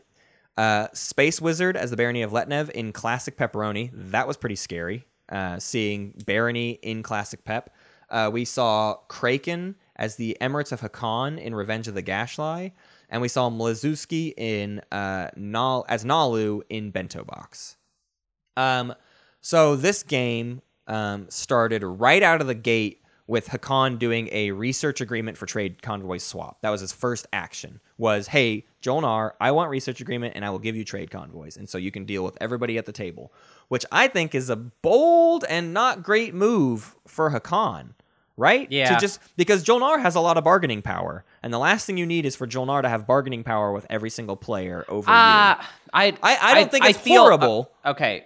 No, let's talk through this one a little bit, because I do kind of, I want to throw out some stuff on either end. I will say this. I don't think it's a bad play overall. I think it's a bad play maybe round 1, or a questionable play. I'm not going to say anything is for sure bad. Well, I will. Sure. No, some things are bad plays, like diplomacy round 1. What are you saying, Hunter? No, but I think round 1, it's very questionable. However, most of the time by round 3, if you want to be everybody's got neighbors, everybody's neighbors with everybody. So that card is really only sensitive at the beginning. Yeah. And round 1, that's when it's most lethal. Although I will say this, actually, this is the part that makes it kind of questionable, because I'm seeing here that Jolnar picked trade round 1. Yep. So doesn't that just make it? But Hakan is already the one that you're going to want to deal with anyways. So maybe it is moot. I think there's an argument for and against every time. I'll say this much: with trade convoys, Jolnar got a lot done, and so I think it hurt Hakan more round 1 than it helped them. Yeah, that sounds. If that's true, then that's it. Then that's it. So Jolnar wanted to wash trade goods for people. He basically did the thing where everybody made lots of money. He refreshed almost everybody. I think everybody got refreshed except for Barony. Wow. And he was doing trade good washes, right? So I but when feel you like we've seen less washes in the semis. Is that true? Am I making that up? I feel like that I don't know. I mean, I saw a lot of it, and they were doing it all over the place in this game. So my perspective is skewed because the most recent game I've seen was all about trade good washes. I feel like the prelims was like just wild with everyone washing each other. Yeah. And maybe I'm wrong. Maybe I'm wrong. But I will say this much: it was a wash for one in his favor every time, right? It wasn't just like, oh yeah, everybody can have free money. It was like, I'm gonna get one extra out of it. Yeah, you got to do it that way. But he ended round one with 10 trade goods. Pretty strong round for Jolnar. Not only did he get 10 trade goods, he got military support from the Federation of Seoul twice. 2 times. So he got 4 extra infantry round 1. Seoul was just handing it out like just nothing at the end of the round because he had no strategy tokens and he was getting paid for it a couple times. The first time he got Jolnar's research agreement for him after Hakan had used it. So he traded military support for research agreement. I'd say that's a fair deal. Yeah, the that's second smart. time he did it for 1 trade good. One trade good for military support. So it kind of evened it out at that point. But regardless, it was funny to see Kraken as Hakan, who was like, I gave Jolnar trade convoys, and now they're like wheeling and dealing like I mean, they're just getting so much. And the fact that he kept seeing Seoul give out military support, at one point you can hear in his voice him kind of going, hey, Seoul, you want to spread the love there? Like, come on, what do you want? I'll give you something for military support. So Hakan also managed to grab at one time. So Seoul, round one, Seoul got military support out there 3 times, traded out 6 infantry, basically. All right, Kraken. I'm gonna take it back. That is bad. That should not have given trade convoys to Jolnar. That round 1. I agree with your point of later in the game. It's not a big deal. It's not a big deal, but nah, that sounds like Jolnar got a lot. That's crazy. That's really a crazy amount of stuff, especially military support for Jolnar. I mean, the linchpin of them not winning is infantry. Yeah. So you're letting them... You gave them a huge... Yeah. 4 extra infantry round 1 is like, oh, they're protected round 2. Nobody can jump on them. And I'm going to go and do something nice. It's just for me, but also like anybody listening that maybe doesn't have everything in their head all the time. I forget. Is military support one of those ones where if Seoul doesn't have a counter, you can still use it? Yep. It is it's like very that. it's very unique in that case, which is so why that's Seoul why he was happy to do it. Yeah. So round 2, right off the bat, Hakan and Nalu to their left swapped ceasefires, and Kraken had this fun little thing in front of his player area. He set out 5 counters, 5 little calculators, and he set them all to 10. And he said, "This is everyone's relationship tracker with me. You gain points for doing deals with me. You gain more points if those deals are in my favor. If you attack me, you lose points. And if the game comes down to a king-making situation for me, I will be public about it. I will give it to the player with the highest amount of points. I will do things in favor with the people who have the most points. This is your favor with me is what I am tracking right now." Wow. So very publicly as Hakan too, deal making, you got to play the meta. This was a very strong play from Kraken to say, I'm keeping track of everything all of you do, and I'm keeping track of it publicly. And so it very quickly became this interesting situation. This game was really the only game of the semis that had like a lot of secret conversations. These players were really dealy, especially in these early rounds. Seoul and Barony, Classic Pepperoni and Arthur's Dent, very quickly started to plot this alliance because Jolnar and Hakan had an amazing round 1, and they were very wise to say, we have to stop them. We got to slow these 2 down. That was ridiculous how much they got. We got to pump the brakes here a bit. Mm-hmm. So they started to make a plan to do something about it, and the first motion in that plan was the Barony Aletnev took Abyss Freya from Hakan. No negotiation, just jumped on it. Just I invade, and Hakan was, hey, whoa, we could have negotiated, we could have talked about this. I'm Hakan, let's go, buddy, let's figure this out. And he said no, and so Kraken went over to his little counter and took Barony down about 3 points. And he said, I'm going to hurt you for this. I'm going to hurt you very badly for this. Wow, I relate to Kraken so much. Yeah. What's great about it too, though, is what sucks about it for Kraken and why he was reacting so strongly is he had a pretty decent sized fleet above Abyss Freya, and Barony brought everything to crush this. And so in Barony's eyes, this is sort of like, I'm going to like really hurt Hakan. But he left himself pretty open. And immediately what happened was Jolnar took Hakan to a secret conversation and said, I am in range of Barony of Letnev's home system right now. Would you like to eliminate Barony from the game? Wow. And Hakan said, absolutely, yes, I would. And so Jolnar's next action was to take Barony of Letnev's home system. Hakan had the chance to retaliate against the attack that happened to him. He had like a small middling fleet, and Barony's took a few hits, so he had a chance to return fire. He played an In the Silence of Space that he had drawn round 1, and it got sabotaged, and then he played a flank speed that he drew round 1. So he had 2 options to get his fleet to this new Barony fleet, and he wiped it out. So at the end of round 2, Barony had, I think, 1 ship and 1 ground force, maybe 2 ground forces. I might be misremembering a little bit. He had very, very little, and he did not have his home system. Wow. And it became pretty public. Barony and the Federation of Souls swapped support for the thrones, basically to say, hey, Soul, do you want to have a skin in the game on this? Do you want to protect? Please save me. Please help. I'll give you a point if you keep that point alive by keeping me in the board game. So Soul now wanted to try to kind of keep Barony alive, but it was very quickly pointed out to Soul of like, hey man, you got that point for nothing. It's really early in the game. Hakan was the one coming to him. So sure, Jolnar is in Barony's home system, but Hakan was saying, Soul, you and I can still share this slice if you want to. So if you want to abandon that point, you could just have a slice and a half if you share this with Barony. And I'll skip ahead a little bit. If you share it with who? Who is he going to share it with? Hakan and Soul would be sharing Barony's slice, with Jolnar hanging out in Barony's home system. Wow. And Barony limped along for a little while, but it finally came down to where it was just over, and they did finally officially eliminate him per all, like, no weird backing out. He even tried to offer up a deal of like, hey guys, listen, I'm not going to be able to do anything here. Do you guys want to just like automate my game? And when he was bringing that up, he was saying like, I'll just build I'll build ground forces on the 1 planet I have left and then pass every round. And they said, actually, we can do away with you. We can just finish it. It takes 2 actions to completely wipe you off the table. And so they went with that. The problem was, with all of this, it was amazing to see a player get eliminated. But the problem was, to officially do it, to finally just, be done with it, they both had to do actions that didn't necessarily do anything for them. It was just to wipe Barony off the map.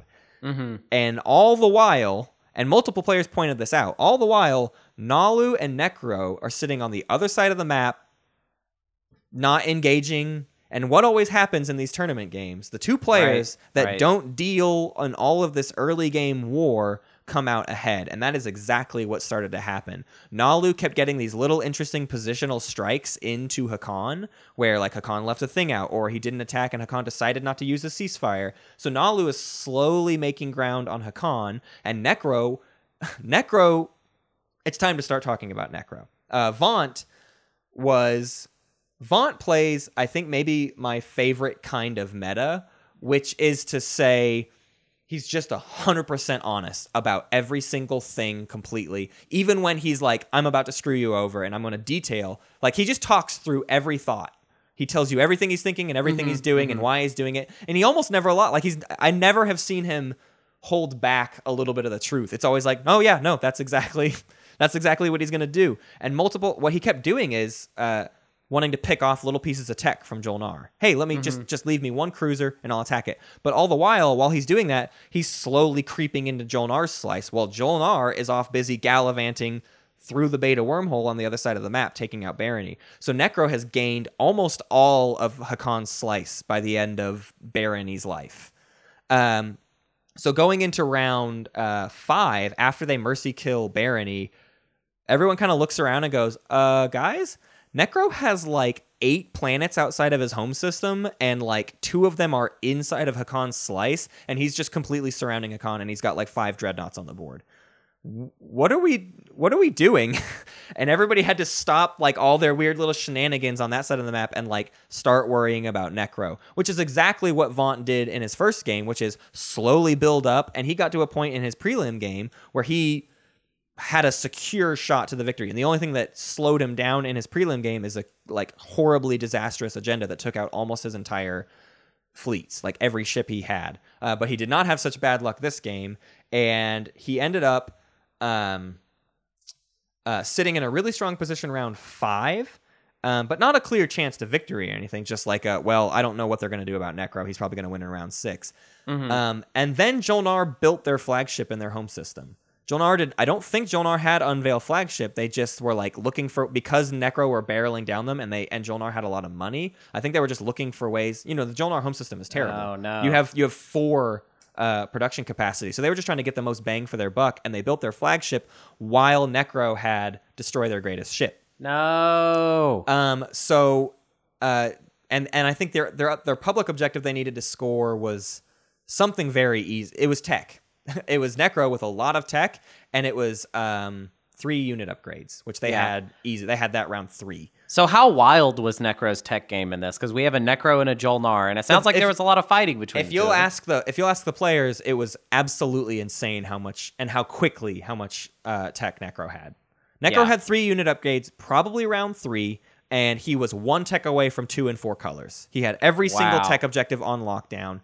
He was not far away from 4 and 1 color, and he was 1 away from 1 faction tech, copying other people's faction techs, right? So his tech game was completely insane. It sounds like he was 1 away from basically basically anything. What was really interesting actually was peeking ahead. The second stage 2 agenda or objective was 2 and 4 colors, but the only factions at the table that were probably ever going to research red tech were Barony, who is dead, and then Jolnar. And so Jolnar would have to just see that if they get their second red tech is what it would be. If Jolnar decides to get plasma scoring, they give Necro the chance to get plasma scoring. So it was going to turn into a situation where it's do or don't you? What's the play? Right. But it never even came down to that because 3 unit upgrades was the first one up, and they were just swimming in tech, and everyone saw they had too much tech. So it all came down to what was their secret. And Necro had unexpected action and warfare, and had parked a big fleet near Jolnar's home system. So all he had to do was lift that and go attack the flagship. But it was a scary fight. We did the math a couple times because it kind of kept changing. And with what he had nearby, it was a 40% chance to win. Now, he could have warfared and unexpected action some cruisers and added to fleet supply. So he could have improved his odds, but it was still a risky gambit. Yeah. But regardless, Imperial got popped, and he drew a new secret just to see what he could get. And he drew have ships in 6 systems. And when he drew it, he already had ships in 6 systems, and he had 5 command counters, and he had warfare. He had the ability to be in 13 different systems by the end of the round. So there was basically almost no chance anyone was going to stop him. They even saw it. They realized, he needs ships in 6 systems. But he kind of stalled them out. He did a couple stall actions of moving ships around. That's when they noticed it. They tried to take out one, but by the time they realized it was too late, and he had ships everywhere, and there was just nothing you could do.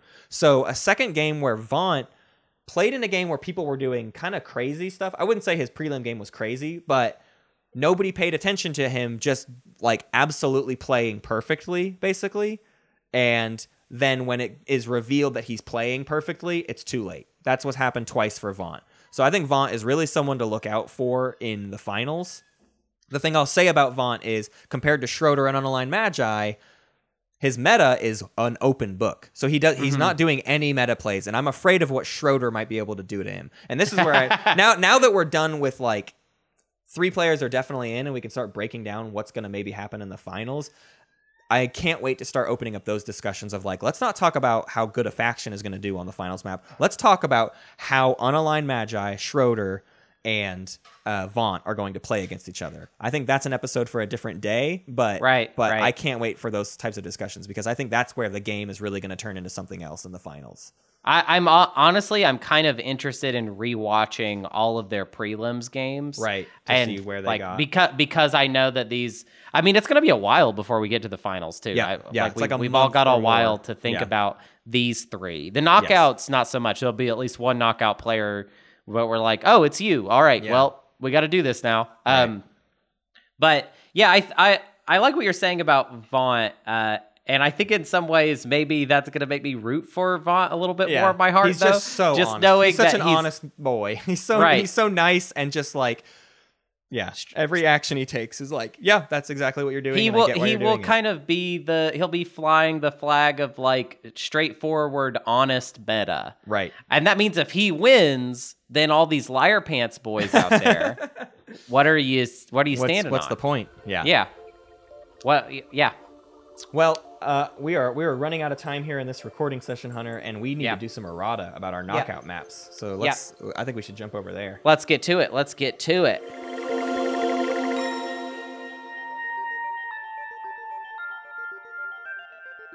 All right, so welcome to errata, baby. Our first errata is from Shark, also not atheism. These are two people that brought up essentially the same point.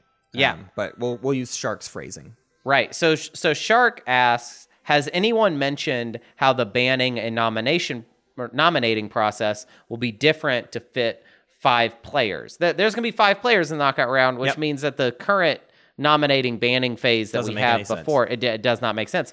Yeah. So Matt, what's the deal? What's the new one? We worked on this for kind of a while. It's super convoluted and stupid, but so is the original. It's not that bad. It's not that well. I mean, I think it is pretty bad as far as it is more convoluted. Yeah. That you'll be like, what? But just know that this is. I don't know. It's the nicest way we could do it. It's the nicest way to do it, but more importantly, it's on theme with the way we've already been doing it. I could have done some other like totally different method, but it wouldn't have felt right for this tournament to abandon the types of drafting we see, right? So we had to do this ban, then nominate, then pick thing. That was kind of the crucial thing, is like we're not getting rid of that part of this banning phase. So I'm just going to outline it for you really quick. Here it is, and you're going to have to probably read it to visualize it better, but all the players will roll just like before. The lowest rollers will get essentially player D and E, right?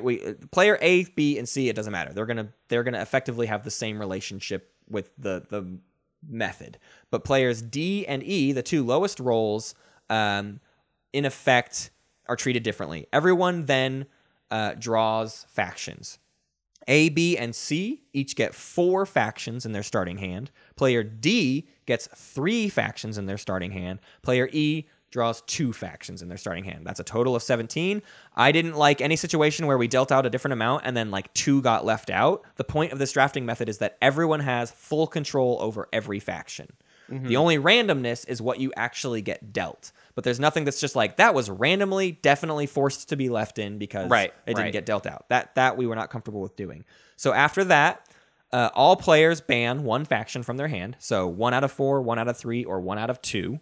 Then everyone reveals the 12 remaining non-banned factions. After that, player D, after getting to see the remaining 12 factions, gets to ban 1 more publicly amongst the 12. So they get like a super ban for being player D. Again, this is the player who had 3 in their hand. So I don't think that's a super powerful ability. I don't think it's crazy. It's just like I'm banning 1 out of a list of 12. That's a big list. So that brings us back to our standard 11. Then players roll for nominating order. So you get a new turn order just like before. And then in nomination order, every player nominates 1 faction except for player E, who only had 2, does the same thing as player F in the 6-player version, which is they'll get to nominate 2 factions on their turn, which will then leave you with 6 nominated factions with only 5 players. You remove the non-nominated factions. Everyone rolls again for drafting order. You do the snake draft just like you do for the regular thing. You either pick position or faction first. You go down through the order, and then when the last person goes, they go first going reverse order. So then 1 faction gets left out. Everyone has a pie slice. Everyone has a faction. Everyone rolls again, determines speaker order, carry on with the game. That is the 5-player variant of our drafting method. Mm-hmm. Very cool. I'm excited to see how it plays out. I don't think it's going to play out that differently. Again, really this drafting thing is all pretty convoluted and just lends itself to, do you want to get big factions out or not? Or do you want to kill off some bad factions before it's an issue? Right, right. So the next errata is from TG Welch, who I want to go on the record as saying is a complete genius because he beat me in a game. The mathematics, this is about the mathematics of smurfing, that really fun concept we talked about last week. The mathematics of smurfing is a very real concept in specific cases. I can relate to this when I play games with the usual suspects in this galaxy that all know each other and their capabilities. In games with total strangers, I think this concept is pretty much lost. A bunch of strangers not knowing what anyone is capable of skill-wise prevents them from even knowing who to shoot based on the Smurf analogy. Yeah, like for example, like in a game where maybe all the players know me, but I don't really know how they all play. Yeah. They all know to stop me from winning and give it to TG Welch, which is probably what happened. Yeah, I thought this is an interesting point, and I'll be honest, I didn't read all of that Mathematics of Smurfing post. It was a very, very long post. Oh. I didn't realize that knowing the strength of other players factors into it, and I actually kind of think that maybe it doesn't, but T.G. Welch's point still stands where if you do know who is probably the stronger players at the table, smurfing is a huge factor. And I would just basically agree that it is much less the case when nobody knows who they're playing against. You don't know who the best player is, so you don't know, like, you don't have that to factor into the equation. Yeah, I mean, in the mathematics of smurfing analogy, I think you do get to choose your target. So right. Picking it's that your percentage is weird. Like there's no guarantee that you're going to actually shoot anybody, and the brown hat is the worst one with the lowest percentage. But yeah, I think T.G. Welch though in Twilight Imperium, understanding the player's abilities is very important in order for this smurfing thing to happen. Absolutely. Yeah. Our next one is from Pink, who says, "This map sucks, dude. Why is Dave's Dutch oven not red? Why is it green? That bugs me." Fair point. The pie slices are weird, and Tabletop Simulator is not a great program. And we are too lazy to rotate the map. I'll say this much: visually, the warp zone has to be at the top, right? You can't put the warp zone like at the 11 o'clock position or at the 2 o'clock position. No, it's just gross looking. So it has to be that way. And the only other method is to actually go into the TTS and change the seating position of every single color. And that takes a lot of time, and that's stupid. But the reason I threw this in here is it may not be stupid because some players have been developing a tool that very quickly allows you to change colors in Tabletop Simulator. And if that gets finished and implemented into the final, into the actual main mod that everybody uses from Raptor, Hunter, we might actually be able to coordinate colors with factions. Yummy. And I pray that it is done by the finals. I'm sure it will be. It's like a month away. So if we get that for the finals, it'll be really great for that. Even if it's done by the knockouts, that would be great. Right. Next errata is from Phytophoran. Phytophoran. I think I nailed it. I personally am looking forward to later maps that maybe do not have the symmetry of these tournament maps. I enjoy your breakdown of maps, and it has given me a new eye to evaluate how to play on any map going forward. Yeah, we would love to do more episodes in the future after the tournament arc is finished about just throwing a map out there. Like maybe In Mac We Trust has some new weird map, and he comes on again to talk about it, and we break a new map down. I think giving the slices nicknames is part. Really fun. And I think that I would like that tradition to kind of just like carry on. Out. Yeah, like I think if you make a custom map, just give them nicknames. Right. Give them nicknames. Yeah, why not? I'm also excited to, as they point out, I'm excited to stop making symmetrical maps. Every map on this tournament has had a very strict symmetrical rule, and that was by design for this tournament. That's not necessarily always going to be the true, and I want to see what else we can do. Like, I feel like I've now seen everything I can do with symmetry with these map tiles. Until we get more map tiles, there's nothing else that can really be done besides just like making slight minor shuffles. But in terms of like the types of maps you can have that are still symmetrical, this tournament I feel like has explored the options for what I want to see in maps personally. Yeah. So I'm excited to try doing more maps that are just like, all right, let's throw it out. Let's completely come up with new ideas that do not have to require any sort of tournament symmetry. I want to make some grudge maps. I can't wait to do a map for the 6 players in the finals game after the finals has been determined. I want to do another game like 6 months later where we bring them all back and make them play on some stupid, crazy map that forces them to not play logically. I think that sounds really fun. and we'll break that map down for sure. All right, that's all the errata. Rundown time. Rundown time. You can rate us. Please rate us on iTunes and Apple Podcasts and any other app for that matter. But iTunes is really important. I've been trying to get on this bandwagon a lot more recently. The ratings are a really, really important thing. And we always say this, but I feel like I want to drive the point home this week of we're starting to see some like real benefits from us having a high rating. We're getting more visibility, and it allows us to do more. This tournament, in part, being a big part of that. If you guys want to have bigger tournaments in the future, Twilight Imperium needs to be a bigger game. And for me, sharing our podcast helps with that. Obviously, you should just share Twilight Imperium with more people. But if you share our podcast, it's more people listening to us and more people that want to engage in future tournaments. So I really want to encourage you to get onto iTunes. Even if you don't listen to our podcast on iTunes, go hop on iTunes, subscribe to it, and give us a rating because it really helps a lot in the podcast world. Also, this is a weird one. Unique little instance in time we're in. Board Game Geek, that website we always tend to kind of trash. We really we love it. We love Matt, it. We shut love up. Board No, Game it's a Geek. great website. Board Game Geek is very big. important to us. We love it. We love it. And they are doing their Golden Geek Awards currently. The nominations are open. They're only open for a couple more days. You have until March 14th to go on there and find the nomination page where you can nominate Best Podcast. We would really love it if you nominated us for best podcast. How cool would it be? If you think we're the best. If you think we're the best. I'll say this much. You can nominate up to 10 things. The nomination precedes the actual voting on the final, like, top 10. You can nominate 10 factions. So are we in your top 10 favorite podcasts? Are we in your top 10 favorite board gaming podcasts? If so, please go to boardgamegeek.com/geekawards/boardgame. Then you have to click on the podcast tab and then scroll through the list down to Space Cats Peace Turtles, add us to it, and hit submit. And help us show that Twilight Imperium is the best game ever because it has the best board game podcast for 2018 or 2019. I think this is the 2018 awards. So the best podcast of 2018, if that was the Twilight Imperium podcast, how cool would that be? That's what we want, and we now care about Board Game Geek again. It's super important to us. For a second, I want to just a real quick note though. For those of you that don't use Board Game Geek but are really sweet and like our show, and then you go to this website, you will find out that you need some Geek Gold, which is like a currency that Board Game Geek uses. You can buy it with money.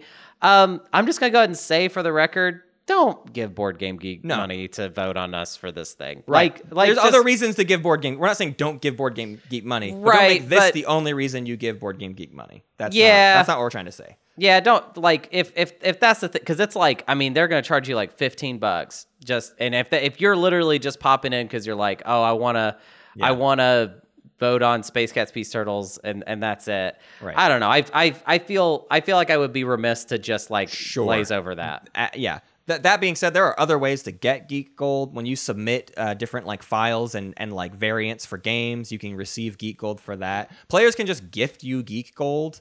And there's lots of people who have like umpteen million Geek Gold because they get it because they post all the time. So there are ways to get Geek Gold quickly. Not to say you should just go around begging for Geek Gold. That's certainly not what we want. But don't think that you either pay $15 or you don't do anything at all. Yeah, I guess is the point. And just real quick, because I felt like an errata brewing in my head. Sure, yeah. I don't mean to say that you like, if you like Board Game Geek, then give them money. Give them money, whatever. Yeah. Like that. I'm not trying to say under no circumstance should you Right. ever give Board Game Geek money. I would just feel bad if I didn't mention that it will cost money if you Right. don't have access to Geek Gold, and I would feel guilty. You have to either give 20 Geek Gold or you have to, like, in your profile, buy an avatar or buy Geek badges with Geek Gold. And so it kind of all equates out the same thing. Essentially, you need 20 Geek Gold to do it. So that's enough about Board Game Geek and how weird and convoluted of a website. I mean, I love it. We love it. It's the best. It's the best. Really it's our favorite website. It's literally my homepage. You can also follow us on Twitter at SpaceCatsPod. We do game updates and announcements there. You can find us on Facebook, Space Cats Peace Turtles. You can ask questions there. If you have rules questions or questions about the show, feel free to hit us up on there. We post every week on the Reddit subreddit r/Twilight Imperium. You can find our posts there as well as lots of other posts. I think the subreddit keeps getting more and more popular, which is great to see. There's posts all the time, and all of them get great discussions. So go be a part of that conversation. You can become a patron with us on patreon.com/spacecatspeaceturtles. Wait, what did you say? Wait, what did you say? I called it Patreon because that's how it's pronounced. Yeah, but you said patron. You can become a patron. What's a patron? Oh, you mean a Patreoner? Is that your point? A Patreon? I just don't know what you're saying. I get confused. If you contribute to our show, you get special perks. You can help us vote on upcoming episodes. You can produce an episode yourself. You can help impact our live streams, or you can play games with us. We try to play a few games every quarter with all of our Good Yin Brotherhood members. There's all sorts of things you can do in our Patreon. You can also join our Discord and get more Patreon benefits there. There's lots of different chat threads in there, and some of them are reserved for different tiers of patrons. Also, speaking of which, I just remembered this. Wait, I just realized how weird what I'm about to say is. Well, hey, Yin for Life. So we're about to be able to schedule all the knockout round games. Yeah. Once we have those on the books, I want to do your Space Kitty thing. Yeah. I just took time on Public the show shutout. just There to you talk go. to just you one You know, he is person. on the Discord, and you could have messaged him, but now that's staying in the show. We're talking about it, and I just realized. Yeah. You know what? I'm honestly putting it in there. Can we do now another I'm one reminded. while we're Yeah. at it? Hey, Imson, Hunter does still owe you cheesy bread, and I'm going to make sure he gives it to you during the knockout round. It was supposed to be a surprise. It was supposed to be that he's playing the knockout round, and then knock, knock, knock, and then he's like, "Wait, guys, I got to walk away from the table," and then there's cheesy bread. I'll just have to figure out a different way to surprise him. Maybe it won't be cheesy bread. Maybe I'll send him a rock. Who are you, Hunter? Hunter Donaldson. Who are you? My name is Hunter, and I'm a comedian based out of Portland, Oregon. You can see me doing shows all over. I'm not going to push that many right. I've been sparingly about it. I got tired of listing all my stuff out, but the easiest thing to catch me at is Earthquake Hurricane, which I do every Thursday. In fact, frequent listener Laura came out last show, and it was a pretty wild one that they got to see. It was pretty crazy. Which is not always crazy. Sometimes it's bad, and sometimes it's good, and sometimes it's boring, and sometimes it's very funny. You just defined comedy, like stand-up comedy as a whole, is what you just described. So it's called Earthquake Hurricane. It's every Thursday at 8 p.m. at Ford Food and Drink. I host it with several other comedians that are all super funny and very talented. Tonight, you're listening to this, and tonight, if you're listening to this the day it releases, Tuesday. Yeah. I don't even remember what day. I might release it Monday night, Tuesday morning for some people, regardless. Tuesday. So March 12th. March 12th, I will be at the Doug Fir Lounge, which is a pretty cool venue in Portland. I don't always get to do cool venues. So I will seem very cool if you come to that one. And I say cool because the show is called The Cool Kids Comedy Show, which I actually don't really care for the title that much, but it's a very special show. One of my oldest friends in comedy, Andy Main, very talented comedian, one of the first people in Portland to kind of be nice to me in comedy when I moved here, is leaving our fair city and heading for Denver. So you should come out and see a great show with a lot of really good comedians, including me. And then also this is a very weird one. If you came out to this one, it would be a very strange time because this show kind of attracts a very bro-y crowd, and I guest host this one. But this one's on March 16th, and it's a show called Over It. And it is at a place called Upper Lip, which is a kind of second room to Bailey's Tap Room. Above Bailey's Tap Room in Portland. That would be a really strange one to come see, but I wanted to throw that one out there because I could use your support at that one because that is a hard... He needs the nerd crowd to That show is up. a hard show for me to do. It's like me hosting for a bunch of drunk, bro-y people, and no offense to you if you are drunk or bro-y right now. I have nothing against your kind or your culture. We're just not the best bedfellows. Yeah. Yeah. I want to thank our Space Kitties today. I want to thank Yin for Life, who has apparently an episode being worked on right now. We got to get that done. Patience is a Virtue, Naderade, and Jim Bob. All of those need episodes. We got as soon as this tournament is done, we're going to be like in Space Kitty producing mode. Yes. And I also want to say we're not going to do a play of the week this week. We're running out of time, but please send us plays of the week if you want them to be read on future episodes at spacecatspeaceturtles@gmail.com. End of show. Oh, okay. I don't know. We can still have outro stuff. I'm just saying No, that was the last thing on the list. Okay. I thought you were saying like authoritatively No. end of show, and I was like, that's not fair. Like I will say this much: I do need it to be the end of the show because I have to figure out what's going on with this mouse in my house. Oh yeah, so there's a mouse in the house. That was fun. Okay, well yeah, you're right. We should go. I mean, I kind of wanted to have a little. You want to vamp? I mean, not anymore. Now I kind of lost. I don't really want to now, but when you didn't want to, I kind of wanted to, but now that you. Actually, you know what? Now that I'm looking at it, and I actually really gotta go. I gotta go right now. I'm sorry, dude. I gotta go. But yeah, I would stay and do a little more, but I really gotta go right now. So sorry. Yeah, I'm gonna have to. Oh, can you hear my cat? My cat's meowing. I'm gonna have to feed the cat. So sorry. Gotta go. See you later, dude.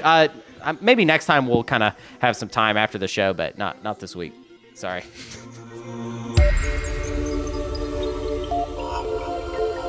Thank you for listening to Space Cats Peace Turtles, and thanks to Ben Prunty for the use of his music. You can find more at benpruntymusic.com and benprunty.bandcamp.com. Pax Magnifica, Bellum Gloriosum. Hang on. Something is happening. My cat is losing her mind, and I'm trying to figure out why. Okay, I'm gonna stay in this moment. Yep, sorry. Holy fucking shit. Did Pat poo? Nope. Mouse. There's a mouse. Pat, you got it. You did such a good job. You are so fucking amazing. No, get it. Get it, Pat. Yes. Good job. Now murder it. How do you do that? How do you murder the mouse? No, get it. Quit setting it down, you dink. This is insane. There you go. This has got to go in the show. I don't know what to do. All right, so just anyone, I don't know if this is making it in or whatever, but there's a mouse in Matt's room, and he's now trying to get his cat, Pat, to kill it. He's trying to coerce Pat into murdering the cat, the mouse, the cat. I'm waiting to hear like the mouse dying. Oh God, what was that? How should I trap it? I don't know what to do. It's cornered. And Pat is not finishing it off? No, she's not she's not going in for the kill.